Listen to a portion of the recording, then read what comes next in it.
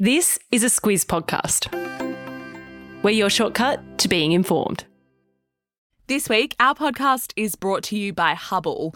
Spelt Hubbl, it fuses streaming and free-to-air TV into a single experience, which means you don't have to go in and out of apps to discover content you'll love. Hubble, it's TV and streaming made easy. Good morning, I'm Alice Dempster. And I'm Claire Kimball. It's Friday the 9th of June. In your Squiz today, the Coalition wants answers, a swastika ban is proposed, a big weekend of sport, and Aussie wine's time to shine. This is your Squiz today.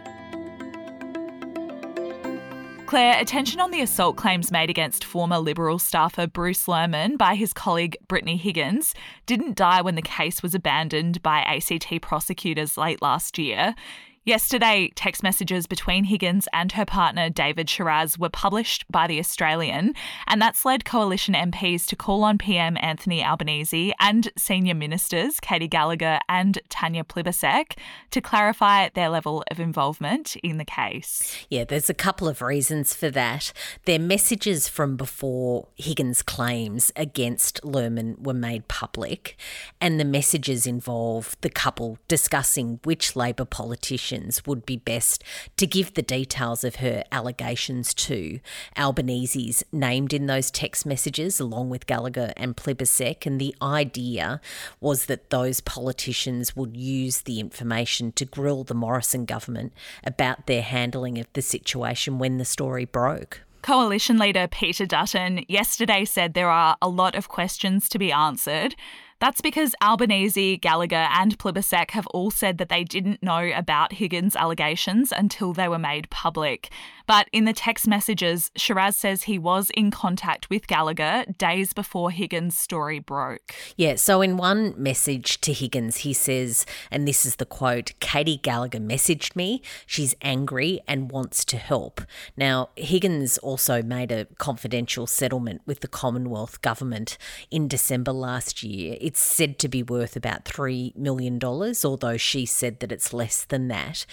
So just to tie all of those strands together, the insinuation is that Team Higgins briefed Albanese and co before she went public about her claims when Labor was in opposition, so they could hurt the Morrison government. And then when Labor won the election, it oversaw a multi-million-dollar payout for her in a very quick time frame. Now, we're not saying that's true. No one is saying that that's proven yet, but that's certainly the insinuation at the moment. Yeah, that's the claim, and it's why the Coalition's called for the new Anti-Corruption Commission to look into the payout.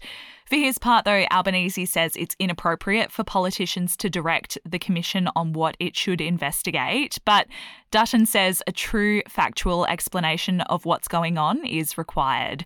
Federal Parliament resumes on Tuesday next week, so we're likely to hear much more about this. Another thing that's on the federal parliament agenda next week is a proposal to ban the display of the Nazi swastika symbol. Alice, it's much easier to talk about this in podcast than it is in newsletter. You mention Nazi or swastika in our email newsletter and it gets sent to junk. So we've had to make all sorts of sort of insinuations about that. But in podcasts, we can call a spade. And this issue really came to a head in March this year. You'll remember in Melbourne, there were people who used the Nazi salute during a big rally that was in Melbourne. And if the proposed bill passes into law at the federal level, it could see people face up to a year's jail time if they publicly display the swastika or anything that closely resembles it. The display and trade of related memorabilia could also be criminalised, but religious uses of the symbol have been excluded from the ban. Of course, it's a thing in Hindi and also in Buddhist religions, but the Nazi salute has also been put on hold. Yeah, the use of the salute would be left up to the states and territories to police.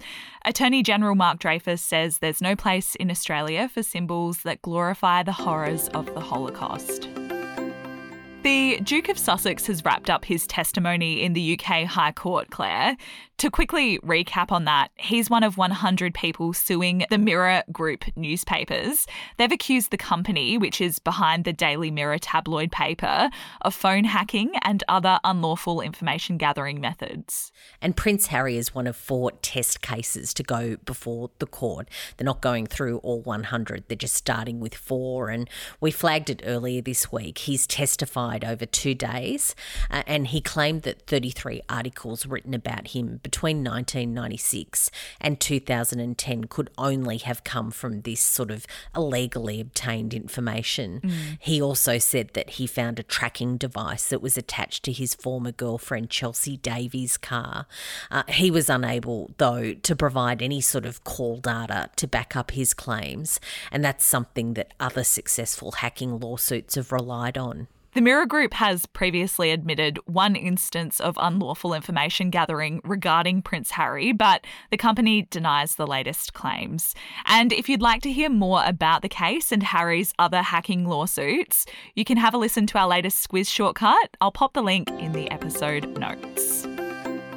It's a great weekend if you're a football or a tennis fan because there are some big matches scheduled. First up is the French Open Tennis Grand Slam.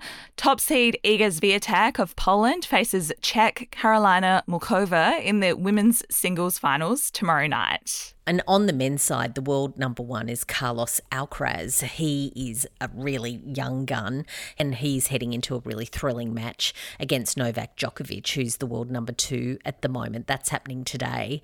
And on the other side of the draw, there's Norwegian 4th seed Casper Ruud. He's taking on Germany's Alexander Zverev. They're, of course, looking for a place in Sunday night's final. And, of course, Alice, after last weekend's very thrilling FA Cup final, which I'm now feeling like an instant soccer expert that I got to the bottom of how all that works. That was a huge victory by Manchester City. The team is angling for what they call the treble, which I know you're going to talk about, but it's really going to an exciting weekend with the European Champions League final. That's against Inter Milan and it's very early on Sunday morning for us. Yeah, the best clubs in Europe will go to battle there, and it could see Man City, like you said, Claire, become the first English club since 1999 to take out the treble. That's after they claimed the Premier League title last month. We talk a lot about cybercrime and hacking because almost every day there seems to be some breaking news about another big data breach. But NordVPN can help protect you online, kind of like a cyber bodyguard. It protects your personal and sensitive data while you're online to stop it from falling into the wrong hands. That way, you don't have to worry about keeping your identity and private data safe every time you log on. And even if you make a mistake and click on a dodgy link or open a suspicious email, NordVPN's threat protection will kick in and delete it before it makes a mess of your computer. To find out more and get a great discount, visit nordvpn.com/squiz today. Australia's reputation of being home to some of the best wines in the world has been cemented, as if it was ever in doubt, Claire.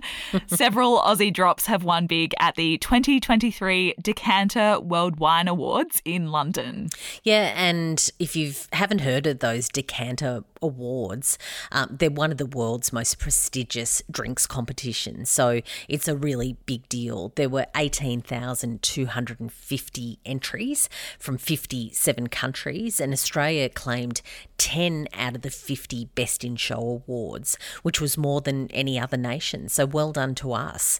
There's some good Aussie winners in there. There's a Hunter Valley Semillon, which did very, very well. Also a Muscat from Rutherglen, which is in northeast Victoria. Alice, I'm an Albury girl, so I know the Rutherglen region quite well, and it's a big weekend there. They have their big winery walkabout, so they've really got something to celebrate. Good timing.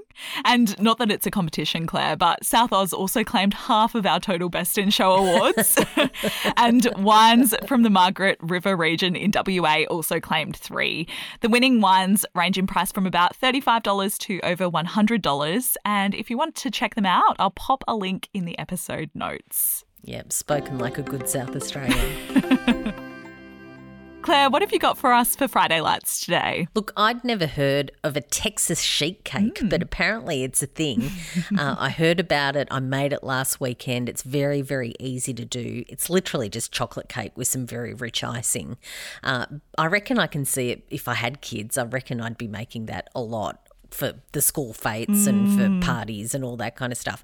But for me, it's something really easy to whip up even midweek, I reckon. So it's a really good one to put in the repertoire. Maybe a cake to eat with a glass of that wine this weekend, Claire. Oh, with some muscat. Sounds nice. We've got a lot of links in the episode notes today, but I'll pop that one in there too. And that wraps us up for today. But Claire, you and Kate will be back for Saturday Squiz tomorrow. Yeah, I reckon there's a bit of a soccer theme. I'm a bit excited about that Champions League match. I'm going to get into it, I think. Will you be getting up early for it? I might not get up early, but I reckon I'll pretend and get up and watch it. I think that's what I might do. Thank you for listening. Have a great Friday and we'll be back with you on Tuesday. That's because it's a public holiday where we are, so enjoy that if you're in the same boat. And good luck with your Monday for everyone else. We'll talk to you again next week.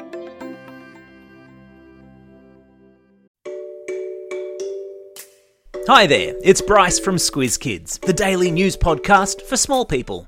March is Women's History Month, and we're celebrating over on our socials. Every weekday this month, we're throwing the spotlight on a different iconic woman from Australia's rich history. Follow us on Instagram via the handle @SquizKids to learn the backstories of some incredible Aussie women, and together, honour their legacies.